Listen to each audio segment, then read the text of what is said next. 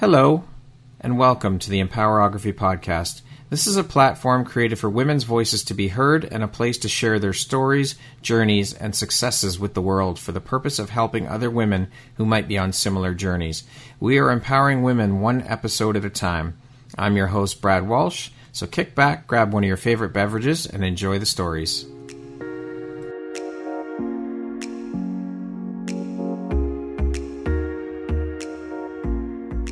If you're looking for jewelry that makes an impact on your self-care routine and your style, Empowerography would love to offer you a discount code to one of our exclusive partners, Quartz and Canary Jewelry and Wellness Company. Please use code EMPOWER15 to receive 15% off upon checkout at www.quartzandcanary.com. Quartz and Canary is truly the place where spirituality meets style. Hello there, Brad Walsh here, host of your Empowerography podcast. Today, my guest is Kristen Bentley. She is the founder and CEO of Elise Lee Publishing and also a USA Today bestselling author. Welcome, Kristen. Thank you so much for taking the time to be here with me today. Thank you for having me. It is my honor and my pleasure. I know that you and I have been trying to get this done for a while, and we've run into a few hurdles, but we are finally here, and I am so excited to have you here and to jump in and start learning and sharing a bit about your story and your journey. Yes, same. So as mentioned, you are the CEO and founder of Elise Lee Publishing. You are also an author. Now, Elise Lee Publishing is a boutique traditional publishing house, boutique-style traditional publishing house that launches change makers with bold, uninhibited stories into best-selling authors. Why did you decide to launch a boutique-style publishing house, and what does Elise Lee Publishing House do differently as a boutique-style rather than a regular-style publishing house? That's such a great question. Thank you. So how I moved into that space in the first place was really understanding the need for it. I believe that as an author, when you spend so much time into writing a book, because that is not a quick process and it's not an easy one, right? It takes a lot to get to that. When you then go to submit that manuscript for publishing, the process moving forward from there, it really takes the book and the voice and the story out of your hands, and you no longer are able to be a part of what it's transformed into before it's then delivered out into the public. And so to be able to provide a traditional publishing service that really supports those authors, we like to say that it's, white glove boutique service because we really truly do serve them in such a deep way that they feel like we're rolling out the red carpet, right? We're giving them all the support, all the nurture, all the keys and the tools to become successful with that story. And it's really mostly about validating their voice and honoring it. Right? Honoring that story. Yeah. So we maintain the authenticity of those stories without changing them. And when we go through the editing process, we do an edit where we'll ask them, I need you to dive in deeper here. We want to move this around here. But at the end of it, it's still the author's voice. Beautiful. That's a great experience for the authors, I'm sure. Now, when did you start Elise Lee Publishing, and what was the inspiration behind starting your own publishing house, Kristen? Sure. So it really was a kind of a gradual progression. So I launched Elise Lee in 2020. Okay. It was in April. So at the time I was working, I had an executive seat for this incredibly successful startup company. And I won't go into all of that, my reasons for deciding to leave that particular organization. There were many reasons. To keep it nice and short, I'll just say that I was not a fit.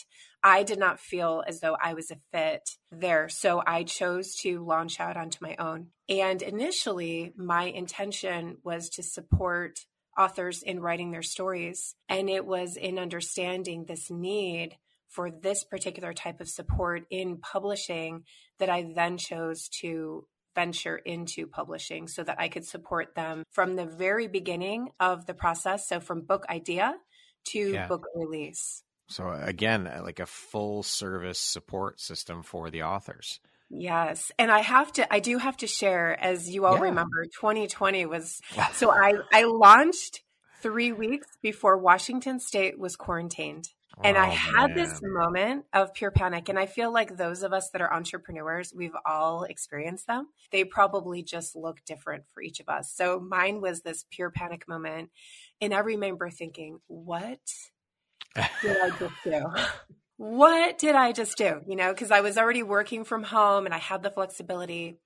But it's really interesting because I truly believe that when we take that leap of faith and push forward into what our purpose really truly is, why we're here and who we're meant to serve, it all comes together. Yeah, Right? it all works out. Yes, the path just gets laid out, and that has been it every step of the way. So all it's required of me is to lean in and lean in and lean in. And that's what I continue to do even to this day. I love it.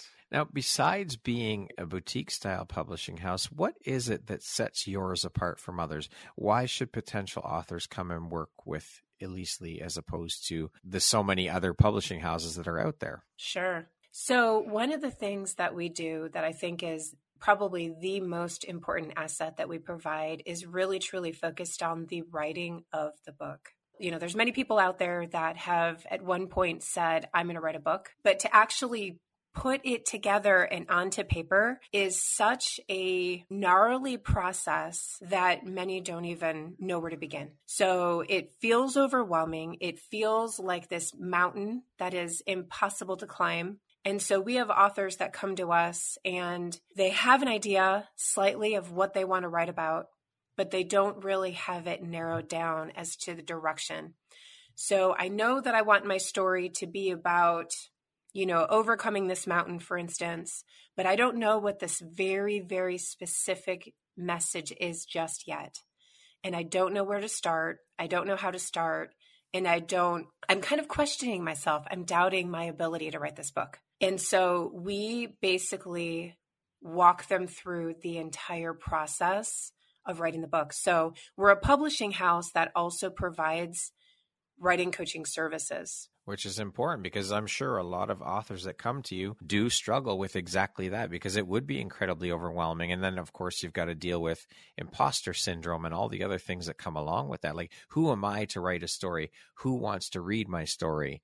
All of those things. Yes, 100%. And the crazy thing is that everybody experiences that. And I love how you mentioned imposter syndrome because I call it a very special breed of imposter syndrome. Author imposter syndrome is like imposter syndrome on steroids because when you say, I'm going to write a book, you step into, whether you are understanding or even willing, you step into a vulnerability container. And once you're in that container, everything feels bigger than life. It's interesting because I myself am currently working on a book.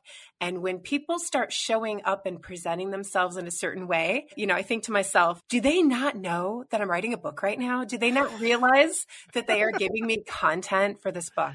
Because that's what happens. You put something out into the universe and you say, I'm contemplating this particular topic. And the universe says, I got you. Okay, we're going to present everything possible to you for you to write about it. So what ends up happening is when we sit down to start writing our book, we initially think the book is about X, but then the book, it evolves organically. And by the time you're done, it's Z. And it's a completely different book, but it's exactly what it's supposed to be going out into the world. Yeah, absolutely. That's beautiful the way you describe that. Kristen, how did you come up with the name for your publishing house? So my daughter, I'm the mother of 5 and I have one little girl. My daughter is 5 years old and she was our little surprise. So before that, I was a mama to all boys. And I did not realize how different it is to be a mother to a little girl until I held her in my arms for the very first time. And it was so fascinating because here she is, she's a newborn, and she was looking up at me that first night in the hospital. She was looking up into my eyes, and I could feel her looking into my soul.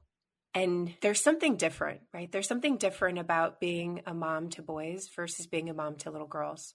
When you're the mama of a boy, you know that you have to present this example of who it is you want your son to grow up to look for in his life, right? The relationship that you have with your husband is what your children grow up to replicate. They go look for that in their own lives. So it's different because it's what is that example of a partner that I'm looking for versus who am I going to grow up to become? And there's something about that. There's something about knowing that your little girl is going to walk into your closet, step into your shoes, put your handbag on her arm, and she's going to walk around the house pretending to be you.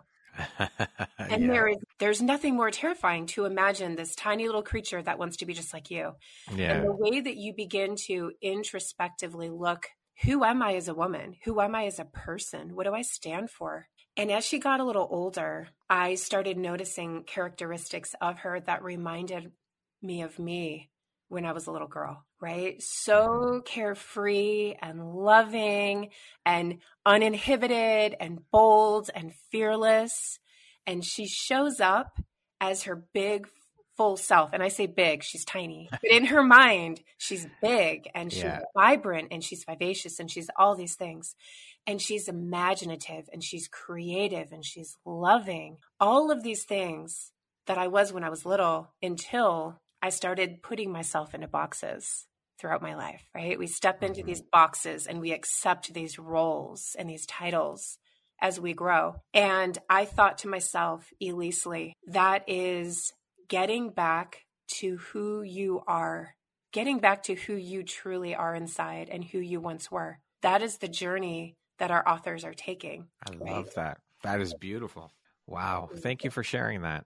Now, as I mentioned off the top, you're also a USA Today bestselling author. That is a pretty damn big accomplishment and a huge feather in your cap. What does that title mean to you as an author? And do accolades like that carry much weight with you? Or is it more like, yeah, it's nice to have and looks good on a resume, but it's really not what I'm about or what it's about? Yes, I would lean towards the latter. I think that putting the pressure on ourselves to obtain these titles and these impressive things are not really for ourselves, but they're for other people. And the reality is that what leads us to write a book in the first place, it begins with this seed within us of the story that we feel like we really have to tell. So whether we tell that story through a memoir or a professional book, that's where it starts. And I think the true accolade and what the true feeling of purpose and success is not necessarily in those types of measurements, but it's more in the impact that we're having on people. One of the things that I hear over and over and over again from people that have accomplished big things, whether you're looking to write a book or you're looking to give a TEDx talk,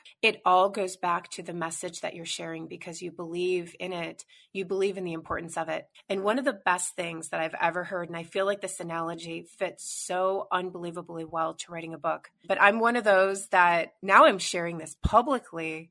So I feel like I'm really putting this out there, but I feel like we really need to own up to our goals that we set for ourselves in order to achieve them. So one of my goals is to one day step on a TEDx stage. Okay. So I registered for this mastermind, and it was from this gentleman who's been on a TEDx stage 4 times, and he now coaches people to take the stage. And he shared his story of when he was 19 years old, giving his very first TEDx talk. And the whole reason why he did it was because he had just gotten back from visiting a very small village in Africa.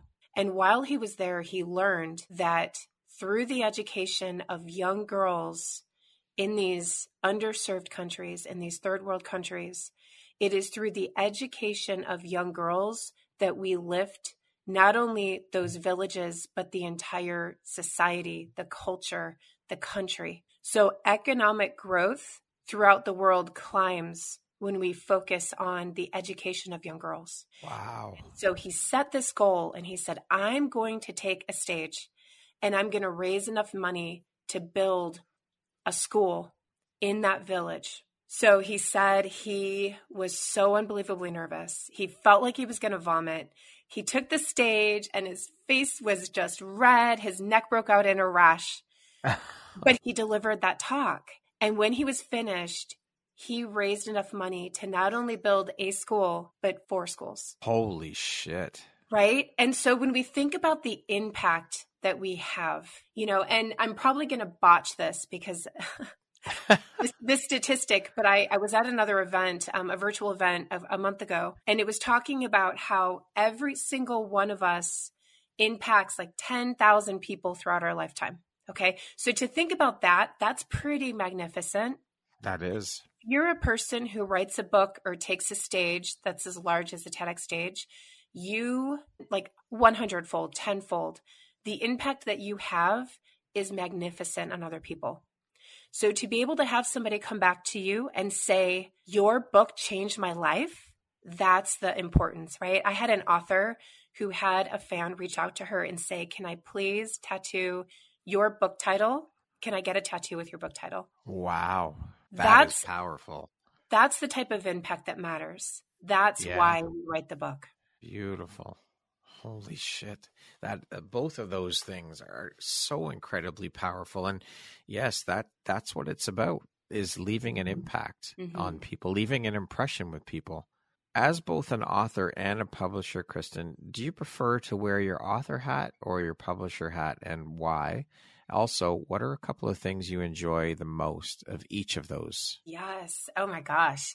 So that's a really hard one for me because I feel like I enjoy both of them equally. I'm working on a book right now, and I'm also working on chapters in a couple multi-author books, which is incredible because I feel like those experiences are so unbelievably different, and they're both so rewarding in their own ways. So I really, really enjoy that part of me.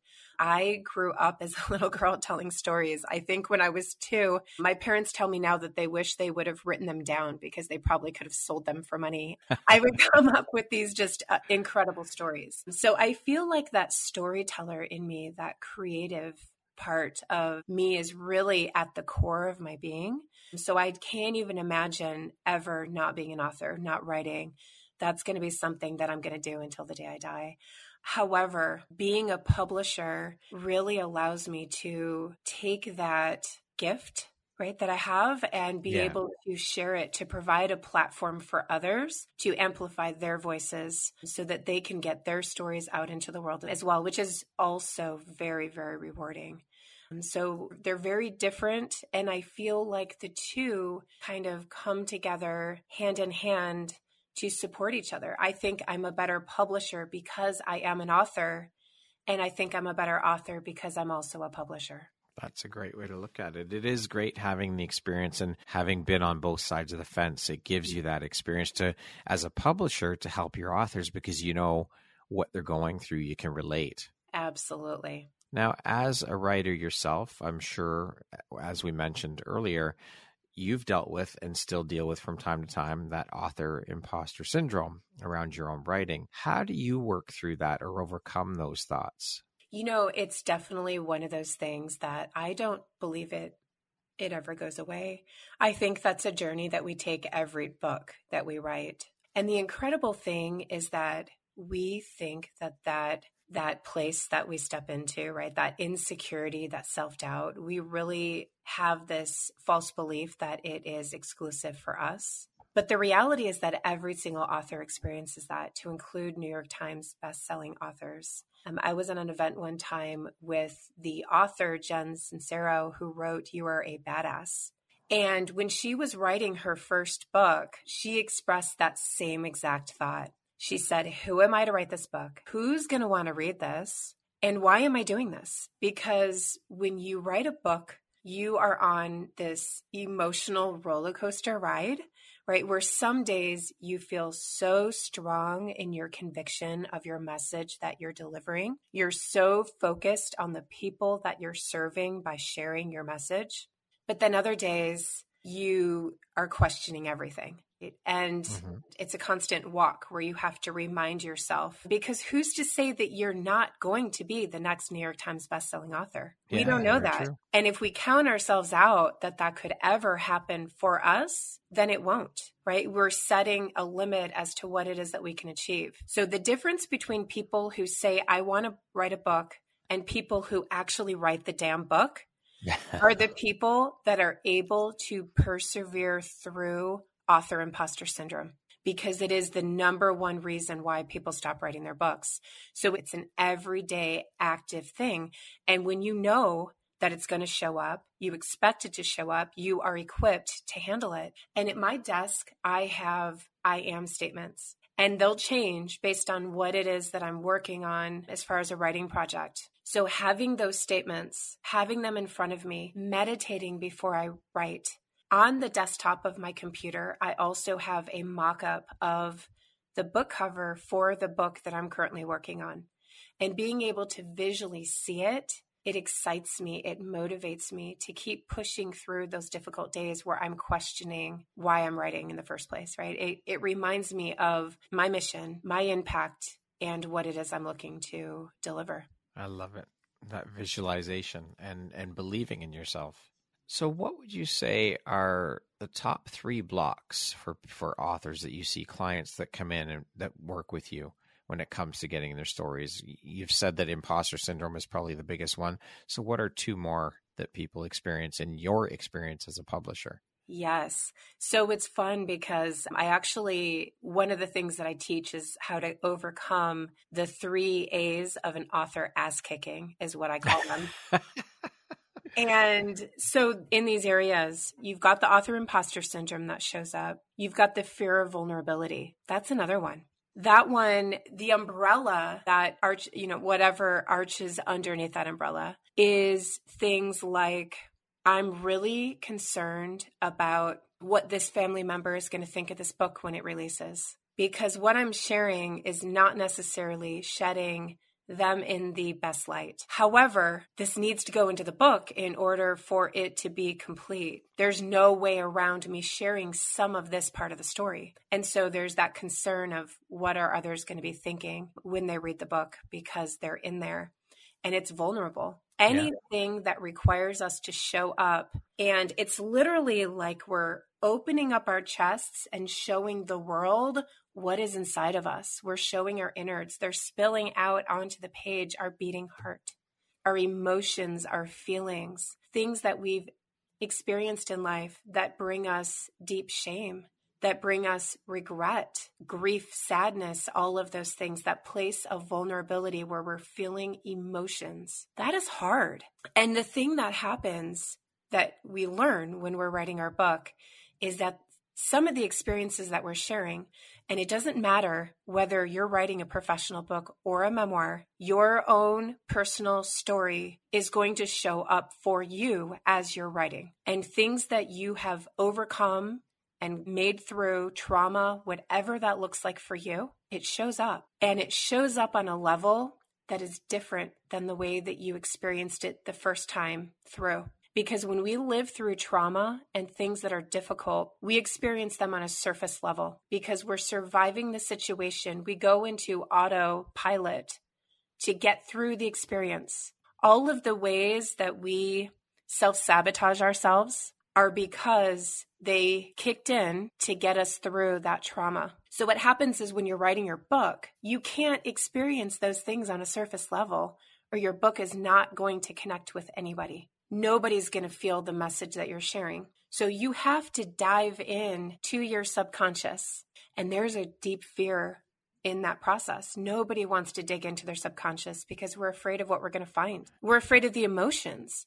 And the emotions that show up are the biggest 2 that we find are anger and grief. And when those things show up, because they do, and they will, you have to give yourself the space to process them. It's okay to take a step back from your manuscript and say, I'm taking a week off because I have to work through this. I have to allow myself to feel and process this experience because it truly is me experiencing it for the first time. I think that also makes for a better experience for the writer and for the reader when it is finally done too, that they had the wherewithal and the self-awareness to take a step back and process. 100%. I've had authors that have come to me after submitting their finalized manuscript, and they have said to me, I have been in therapy for years, and writing this book was the most therapeutic thing I've ever experienced in my life. Because if you imagine your book, it's almost as though there's this physical transfer of weight that shifts from you off of your shoulders, off of your heart, off your soul, off your mind, and it's just released. The story no longer has control and power over you. Because the biggest thing, and this is crazy, this is kind of relating back to the author imposter syndrome, but they're connected, right? It's unbelievable that we believe that we don't belong in our own story. Author imposter syndrome. We don't belong in our own story. We are not worthy of our own story. And this is what happens. How crazy is that, though? Like, so when you think crazy. about that, that's nuts. It's insane. Why do we believe that? And what happens is, just through the process of writing the book, you go from, I don't know about this, and you're tiptoeing around in your story, right? And by the end of it, you're like, I'm owning this thing. I have full right to be here and own my story and my experience. And for those of you that read your book, if this does not resonate for you, that's okay, because it's not your experience. You don't have to resonate with it. It's just not meant for you. Yeah. I know that my book is going to find the people that it's meant to find, that are meant to be impacted by my story. So we begin to understand why we're writing the book, and that why that we start with, it changes. From the beginning to the end, it changes. And we realize that we belong in our story. There's this beautiful quote by Brené Brown. And it says that if you do not own your story, you will forever walk in it trying to be worthy of it. And I know that I did not completely, I bought it probably a tiny bit, but that's essentially, she's saying that you will search for your worthiness. You will never feel worthy of your story until you step into the story. Own it. Own that. You have to own that story. Even if you feel like it brings this tremendous shame, because that's what traps us, is the shame. So there's that piece. And then the other piece is, oh my gosh, like just the overwhelm of how the hell do I write a book, right? Like a nonfiction book is about 65,000 words to 80,000 words.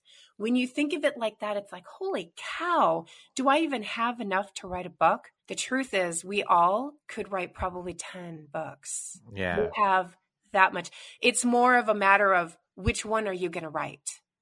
But it's the writing of the book. It's the how to. It's the structure of the book. It's the storytelling. I cannot tell you how many times I have people that are looking to write a book, to become an author, that say, but I'm not a writer. That's one that I hear a lot. The reality is that most are not. So I personally know the author of American Sniper, right? I met him at this conference. Before he wrote American Sniper, he was a lawyer. He is now a New York Times bestselling author and went on to assist with the production of the movie as well. So he knew Chris Kyle personally before Chris Kyle died. He was a lawyer. If you've ever read a legal document, they are not writers, right? No. That is not storytelling. Those do not translate. They're not the same. You don't have to be a writer. That doesn't have to be anything that you've ever called yourself before. It's a matter of having a voice, and it has to be yours. That's the other thing that people think, like, structurally. Well, who should I sound like? Should I write like Hemingway? Should I write like Jane Austen?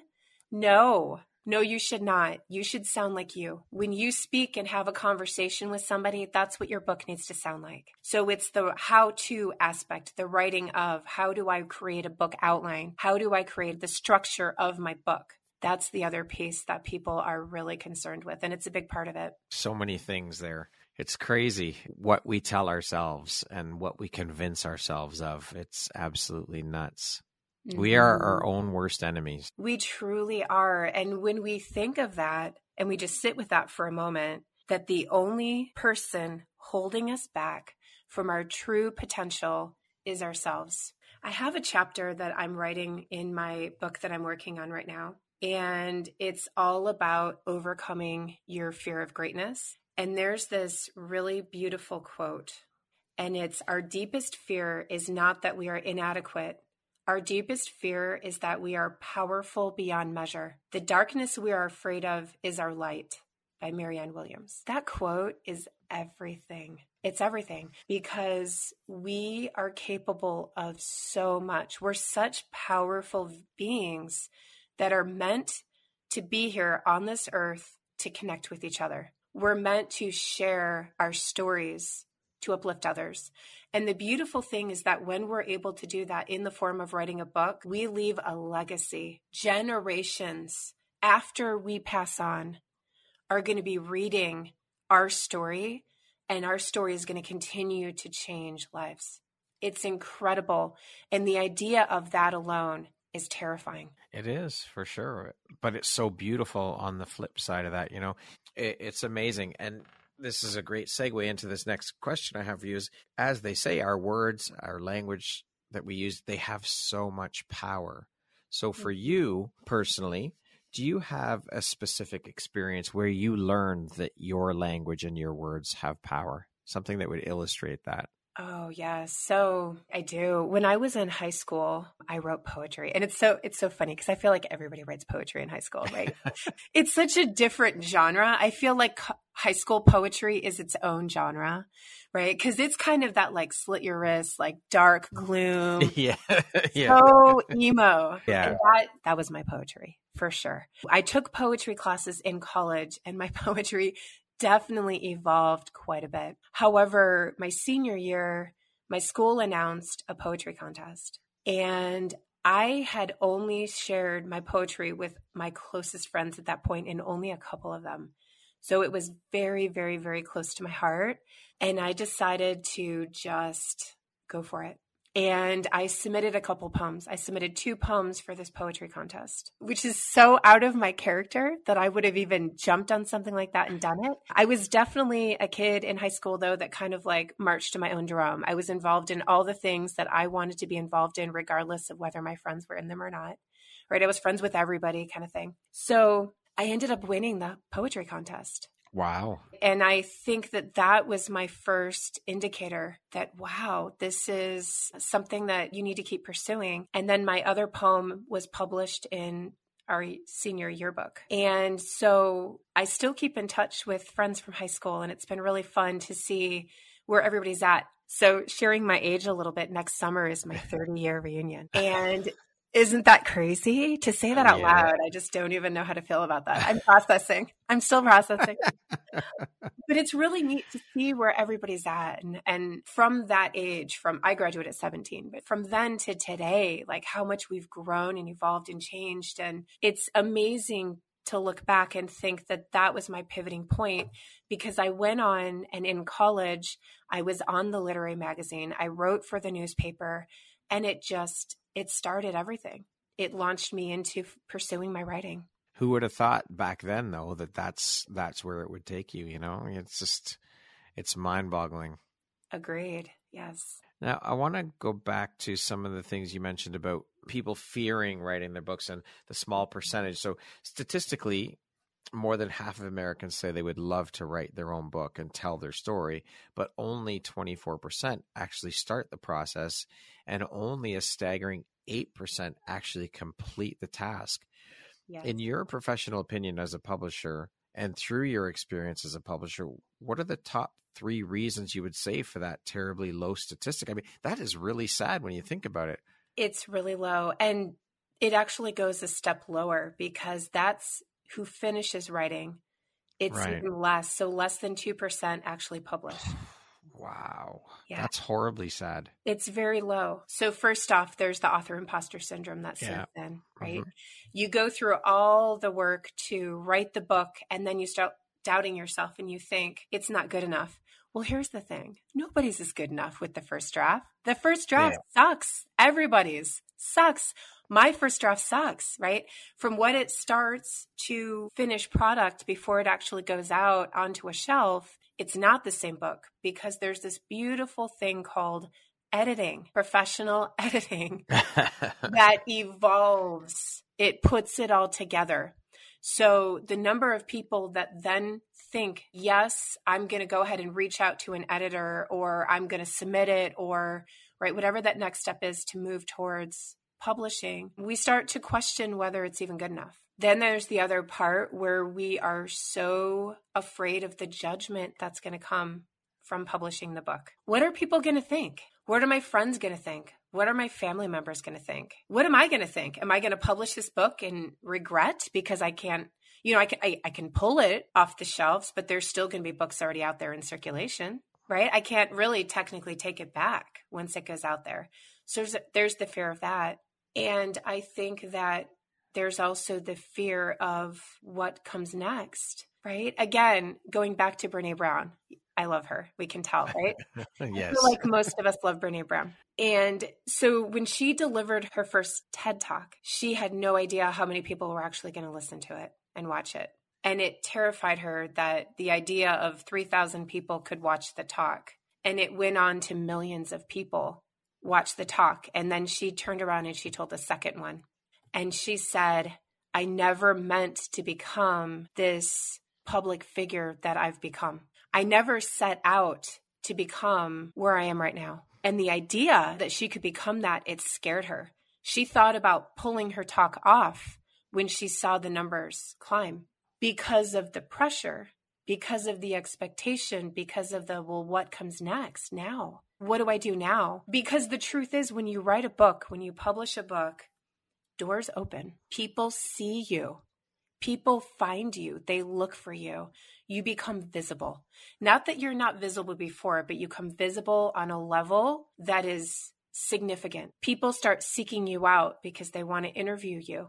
They want you on their podcasts. They want you on TV. I have authors who are interviewed on TV. You go on to give paid public speaking opportunities. It progresses from there. Almost every single one of my authors, what they did professionally before their book was written to what they do now are not the same thing. It's shifted and changed. Everything in their life has changed. It's evolved. It's grown. It's progressed. And I think for many of us, there's a fear of that evolution, that self-growth, because we don't know what it means. It feels scary.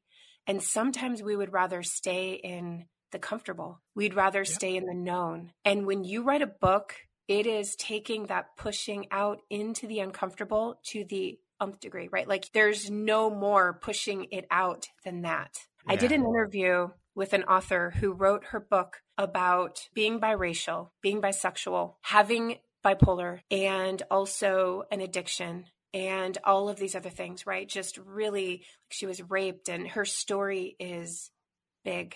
It's a big, big, big story. And when you ask her, I asked her in an interview one time, what is the bravest thing you've ever done? And this is a woman who has, right, overcome rape. She's overcome all of these significant things. She's become sober every day, wakes up and has to work on that road to sobriety. And she says, the bravest thing I've ever done was writing my book. Wow. There it is, right? I feel like there's the bomb. There it is. That's it. That's the mic drop moment right there. That's the mic drop moment. Yes. Because it does. It changes everything. And she did not know when she set out to write her book that it was going to shift her path into pursuing to become a therapist. And that is where life led her. That is where the journey of writing her book led her, because she said to herself as she was writing, and it was the one thing that kept her going, is if I could help just one person, if I could reach one person and help them. And she had multiple people come back and say, you saved my life. Now she's on this complete shift of career to continue saving lives, to continue having an impact. And she knows she's going to write more books. This is just the first of many. And that's what it's all about, as we said, is having impact and reaching people and inspiring others. So that is a beautiful story. Thank you for sharing that. What would you say is one of the most inspiring or rewarding parts of the work you do as the owner of a publishing company? So I have a couple different containers that people can move into with our publishing house. So we have an author community and then we have a masterclass. So in those two communities, we have author workshops every month.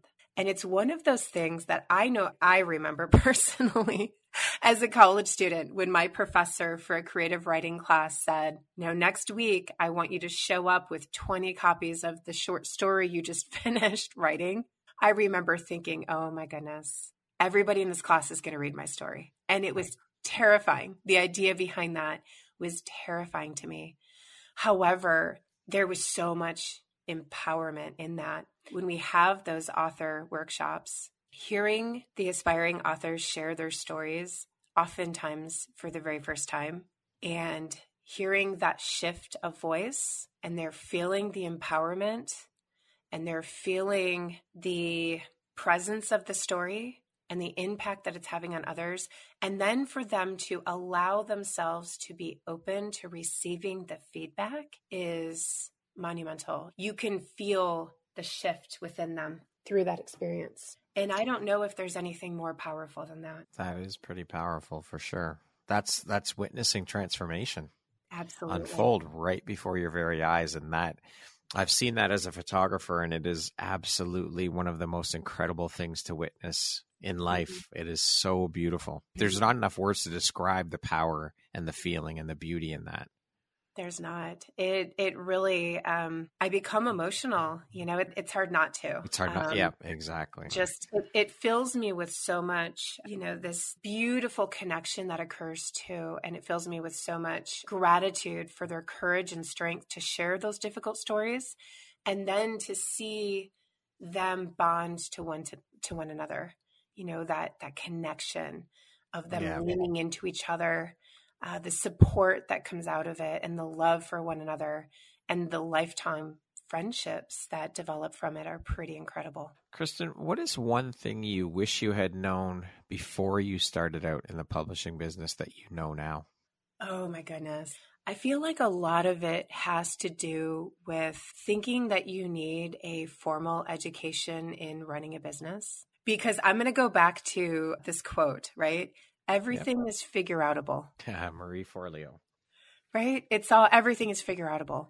So if we find a reason to talk ourselves out of just jumping out into the unknown and launching a business and just throwing ourselves into it, even though it's right before COVID and we're all about to be quarantined and all the things are about to happen, right?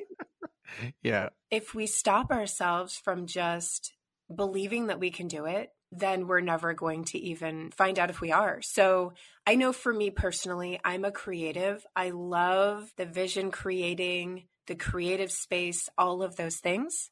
But then I'm kind of this rare breed of person because I'm a Virgo and I love details and organization. And being the CEO of a publishing house, because when my authors submit their manuscripts, I do the developmental edits and then the copy editing and all of the additional layers of editing get sent over to my team. But that's where I'm allowed to be a perfectionist. So I would say that I wished I would have known that I didn't need to have everything together just yet to move forward. It did help me. I joined a master class that helped me put together my business plan.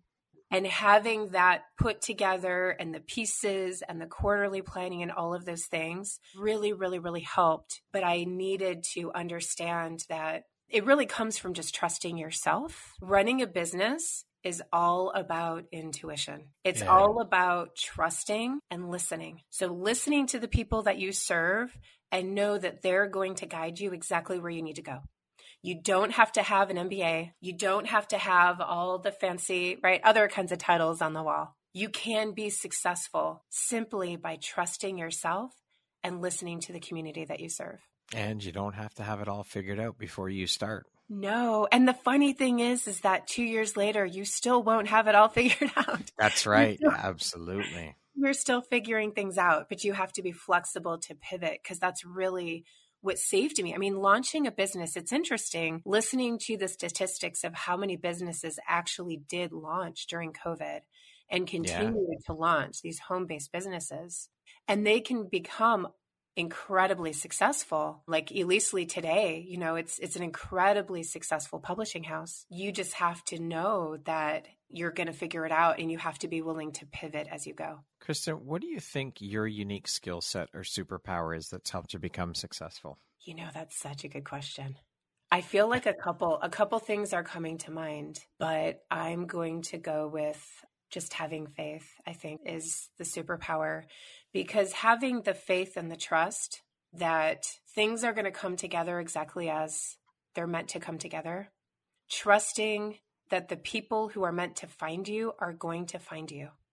It's amazing how when we trust ourselves and the thing that it is that we create, and we really nurture that magic within us that gives us that ability to create the magic that we create. When we put that out into the world, it reaches who it's supposed to reach. So we don't have to focus on posting on social media. We don't have to focus on, oh my gosh, did I send out my email this week? It's really about the energy that we're pushing out to attract other people and knowing that they're going to find you. And so Elisli Publishing continues to grow in this very organic way. So rolling into 2023, we're ramping up to release a title a month. Wow. We have That's a lofty goal. We have over 20 titles currently in production.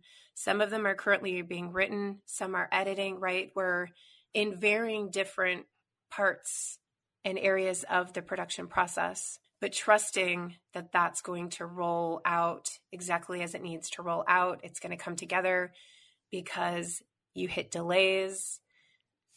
Projects move forward slower than they were supposed to. You have to have faith in yourself, knowing that you are creating the magic that you're here to create in the way that it's meant to come out, right? So when things get delayed, just trusting that it's for a good reason. Trust and allow. Mm-hmm. Speaking of success, Kristen, how do you define that word? What does the word success mean to you? Oh my goodness. I love that question. And it's really amazing to me because I have that all kind of in that masterclass I took to create my business plan, right? That was one of the parts that we put out, that we put together. So I come from a very educated family. I have a brother who's an engineer. I have a brother who's an attorney. We're highly educated, super successful people. We're those achievers, those doers, those like, okay, I'm going to climb the next ladder, right? I'm going to keep going and keep achieving and keep doing. I was the jock in the family. I was the one who competed in college for a sport and did all the things. And when I was asked that question, I just wrote what was showing up. To me, success is to live a life in full presence where I am connected to my family. I am connected to my purpose here on earth. And I am able to leave some type of legacy, specifically for my children. So success to me is really about the connections that we make with the people while we're here, and then the stories that are told about you after you move on. What would you say is one of the most important things you've learned in your life? And what was your life like before you learned it? And what was your life like after learning it? Oh my goodness. So I can't even say that I'm a recovered control freak because I'm still working on it. As a mom, specifically to a mom of an autistic child, right? I have to be on top of all of the things. But I really, really used to have this high frequency towards being highly self-critical, a perfectionist, control, all of those things. And the one thing that life has beaten into me is that the only thing that we can control is ourselves and how we respond to the environment around us. So everything can be so beautiful and wonderful within my four walls of my home. I can have this incredible relationship with my husband. We're leading our home together, raising children that are out doing wonderful things. I have 5 children, and they are very spread apart because I was divorced and remarried and had 2 more children in my 40s. So I have children in their 20s, I have children in college, and I have children in elementary school. And I would say that just really that whole thing that you were just saying about the letting go and the surrender, because the beautiful thing that I'm finding is that even in my most difficult of times, as a trauma survivor myself, when I had to live life one foot in front of the other, one day at a time, is that I can only control myself and the way that I react to my world around me and the people in it. And that is all I'm responsible for. And knowing that how other people show up is not on me, and I will not take that on me, that is on them. It goes back to that whole saying that when people show you who they are, believe them.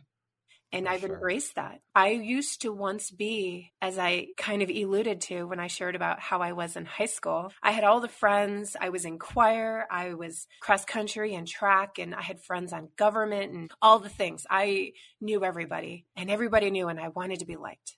But when I went through that time of trauma, it really required me to kind of take a different perspective. I was able to see what was around me that was showing up and where my energy needed to go and what was worth putting my energy out into. So I save myself, my energy, my time, everything that I invest into those spaces. The ones where I know that are going to create the type of impact that I'm looking to create. So I'm very particular about what I choose into, what I buy into, what I show up for, who I show up for. I'm very protective of my space and what I say yes to. Speaking of impact, who in your life has had the biggest impact on you and why? Oh, my husband. Okay. We married 8 years ago. And he's one of those people. I had this conversation with him one time, and it was kind of around this whole idea of we all feel like we second guess ourselves and second guess what we say because we don't know how other people are going to say it. And he looks at me and he says, I don't do that because I don't care. I just show up and I'm who I am. And if they don't like it, that's okay. I don't have to impress them. I'm not going to change who I am. And I remember looking at him and thinking, how can the world be more like you? You know, that's pretty freeing. Because he's so honest. It's a breath of fresh air how honest he is. And he's just open about where he stands on everything. You never have to second guess. You never have to wonder. And because of that about him, he requires me to show up differently in my marriage in a way that I did not do prior, because that dynamic was obviously quite different. But he requires me to show up in a way that I'm able to be more authentically me. I don't feel as though I need to people please or answer in a way that I'm expecting the person is wanting to hear. And it really is this refreshing way of living life. And again, it goes back to that whole journey of becoming more Elise-ly, right? Going back to who you were when you came into this world with the gifts and the talents and the magic that you were born with, going back to that. And that is the gift that my husband has given me. I love it. It's the only way to be. We can't get caught, and it's hard. It takes a lot of self-work, I think, to get into that mindset and be that way and get into that behavior. But it's got to be incredibly freeing. It really is. When you totally embrace that. Yes, because when you realize that you're not responsible how other people receive you, even if it's family members, don't carry that weight. Like, that's not on you to carry. Say and speak your truth and be honest to yourself, and how it's received on the other end lets you know where that person stands for a reason, and trust that. Kristen, what does the word empowerment mean to you? Empowerment means to live the life that you choose to live in your full, bold, authentic, uninhibited self, and to show up purely as yourself, and to be unconditionally loved by others for showing up as your authentic self. Okay, we're going to jump into a little rapid fire section here. So the next grouping of questions will just be 2, 3, 4 word answer type thing, okay? Okay. If you could teach the world one thing, what would it be? The power of voice. What's one thing you want but cannot buy with money? Love. How would you describe yourself in one word? Resilient. What is your favorite word? Love. What is your biggest pet peeve? Chaos. What is your favorite self-care practice? Meditating. What is your biggest fear? Loneliness. That concludes our rapid fire section. Now back to our regularly scheduled program. So Kristen, good. I'd like to change it up a little bit. What is something surprising that you've learned about yourself in the past year? Ooh, in the past year. Oh my goodness. I feel like that's a loaded question, first off, Brad. Because I've said yes to these things over this last year that are really big things. And I'm going to say specifically to this multi-author book. And this multi-author book is stretching me in a way that it's really requiring me to take note of not just what's going on in my life right now, but what has happened in my life in the past as well. And the interesting thing is that I was able to go back and uncover a childhood wound that I did not realize I had. And in being able to do that, it was based on a tragedy, a loss in the family. and all of the dynamics that changed and shifted after that loss in my entire family and the way that it changed my childhood. And being able to understand that as we are rolling into Thanksgiving here in the US tomorrow, because a year ago, just to kind of share, my whole family came here for Thanksgiving. I live outside of Las Vegas in Henderson now. And I remember not really knowing what that was going to look like, because I'm the only girl of boys. My brothers, I have 3 brothers, and nobody knew what to expect from this dinner. We weren't able to come up with an organized menu. It just seemed like it was going to be an absolute shit show, right? And so I'm sitting here and I'm thinking, we're going to show up and all we're going to have to eat is turkey and potatoes because we have people making multiple things. My mom announced that she's not cooking this year. And I'm thinking, good for you. You deserve that. You deserve to have everybody cook you Thanksgiving dinner for the rest of your life. And it ended up being the most magical holiday I think that I've had yet. It was so beautiful. And so for me to be able to uncover this wound, because my grandpa was one of my favorite people in my life when I was a little girl.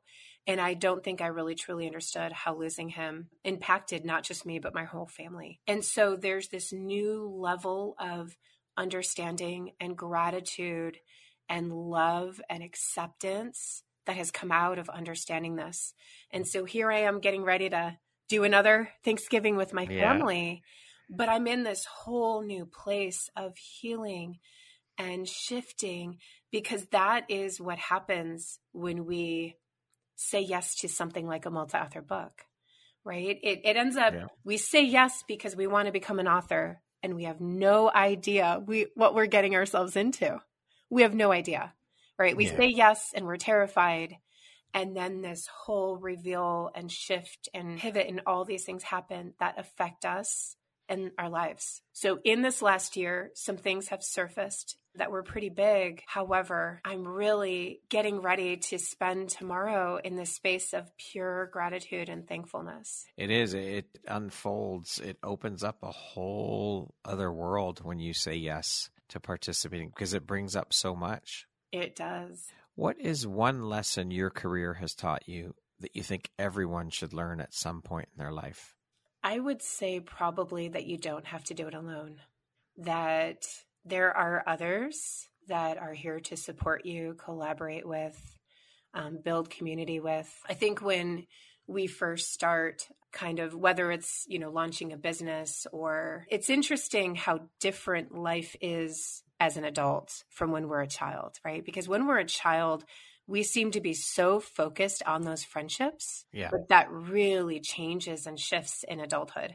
I think we're less focused on the friendships and more focused on the success and the performing, because we know the success and the performance is going to allow us to provide for our families, whatever that looks like. Whether it's just you and a partner, whether it's just you, whatever that looks like, it provides us the life that we think we want. And we lose sight of those connections to those communities unless we actively make it a point to stay a part of them. And so you don't have to have all the answers. You don't have to have it all figured out.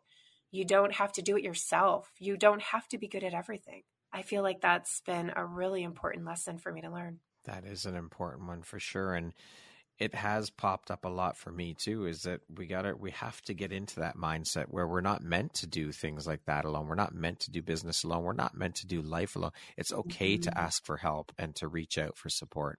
In the last 2 years, what new belief, behavior, or habit has most improved your life? Without a doubt, meditation. So not this last summer, so summer of 2021, my college-aged boys were visiting us that summer. And while they were in town, we had some really complicated conversations about the past. They were asking questions, and I felt like the right thing to do was to have those conversations, have those hard conversations. Divorce is hard, right? And it impacts children regardless of the age that they are in such magnificent ways. It's heartbreaking. And they were starting to ask things that they'd never asked before, that they didn't really understand at the time, and that were really hard to talk about. because, as I said, I've survived trauma, and the trauma was centered around that time of life. And when my boys left, I remember feeling so heartbroken, so sad. I was feeling grief. I was feeling like I was grieving.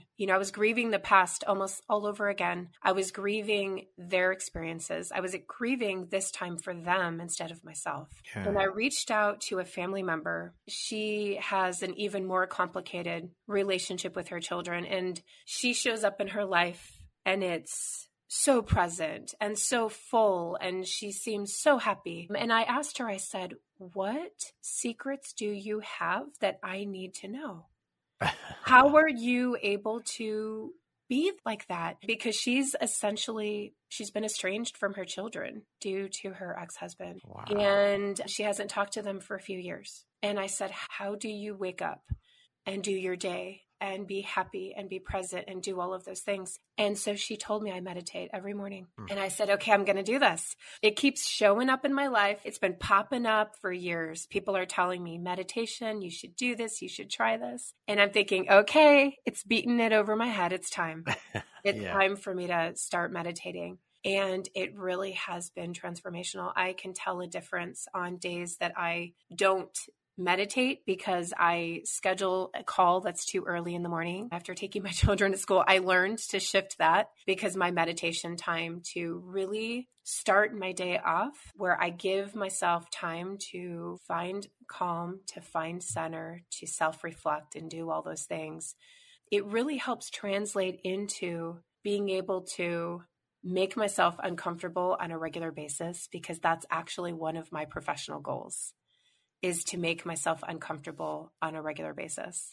Reach out to people, put yourself out there, because you never know what answer you're going to get. If it's going to be a yes or a no, you ask anyways.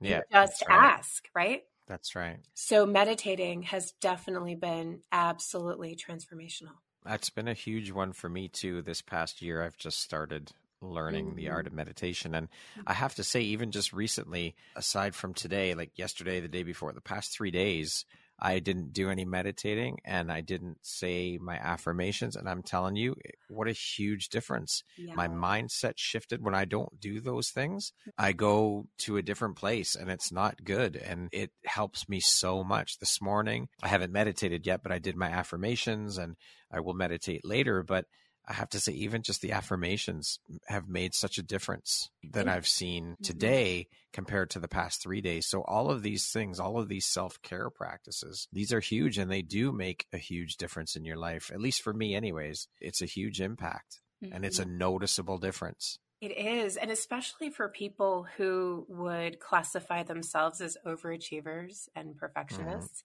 I think meditation is so helpful for everybody. But for people who have a really hard time with slowing down and being present, it really does help relax the nervous system. And the incredible thing that happens when we do that is when we can slow ourselves down, this different level of confidence comes through. So we come across more confidently. We are more calm and collected and together. We present ourselves in a much different way when that nervous system is in alignment. Yeah, absolutely. Kristen, if you had the opportunity to sit down and have a 1 hour conversation with one woman, any woman in the world, who would it be and why? Oh my gosh, I'm going to say Brené Brown because I've been I know that was coming. Yeah, I've been so obsessed with her because the truth is that the art of my profession, it really is in vulnerability. So when I think about the ultimate expert of vulnerability, that's Brené Brown. And so I've really been enjoying the work that she does, the research that she does in this space, because I'm 100% finding of the things that are the most challenging for authors, and you've already asked this question, it's truly the author imposter syndrome. So the self-doubt, and then there's the fear of vulnerability. And everything circles around that.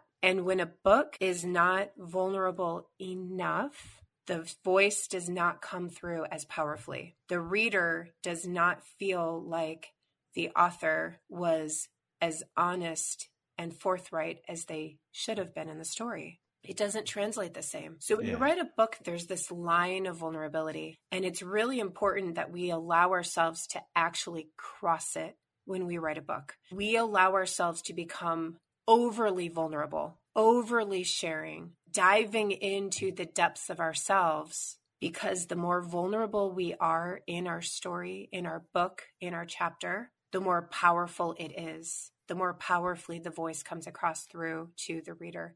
So there's blocks that keep us from getting vulnerable, and we have to figure out what those blocks are and how to work through them. And a lot of them have to go back to the, those survival tactics that we learned to keep us safe back when we overcame something. So sure. I would definitely love to pick her brain. If you could go back and give your younger self one piece of advice, what would that one piece of advice be? You are loved unconditionally. Lastly, Kristen, if you were to deliver your last 30-second speech to the world, your corner of the world, your tribe, your people, what would that last 30 seconds sound like? What words of wisdom would you impart? Your story is a story that the world needs to hear. The world needs your story. The world needs your voice. The world needs you.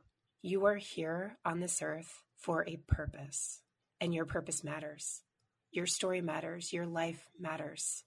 And for you to be able to share your story, it gives others the courage to share their stories. Using your voice and your story is the most powerful thing that you will ever do. So take advantage of those opportunities that allow you to use your voice. Say yes, do the thing, and don't look back. Beautifully said. What an incredible way to end the interview. Kristen, thank you so much for taking the time to be here today and share your insights, your expertise, and your experiences. I appreciate you so much, and I am so grateful to have had this time to sit down with you. You are a true inspiration, and the work you're doing is incredible. Just keep shining your bright, beautiful light out into the world and being the beautiful human, woman, and soul that you are. I am honored to have you as a member of the Empowerography community, and thank you for all the beautiful work that you do. Thank you so much for having me. It was a pleasure. Once again, my name is Brad Walsh, host of your Empowerography podcast. Today, my guest has been Kristen Bentley. She is the founder and CEO of Elise Lee Publishing, as well as a USA Today bestselling author. Thank you so much, Kristen. I hope you have an amazing rest of the day. You as well.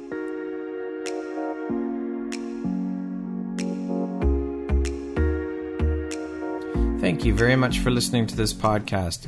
If you haven't yet, please be sure to subscribe, rate, review, and share with all your friends. You can find me at visuphoria.ca and follow me on Instagram at Empowerography Podcast and on Facebook at Empowerography. Please join me next time for another inspirational story from yet another amazing woman.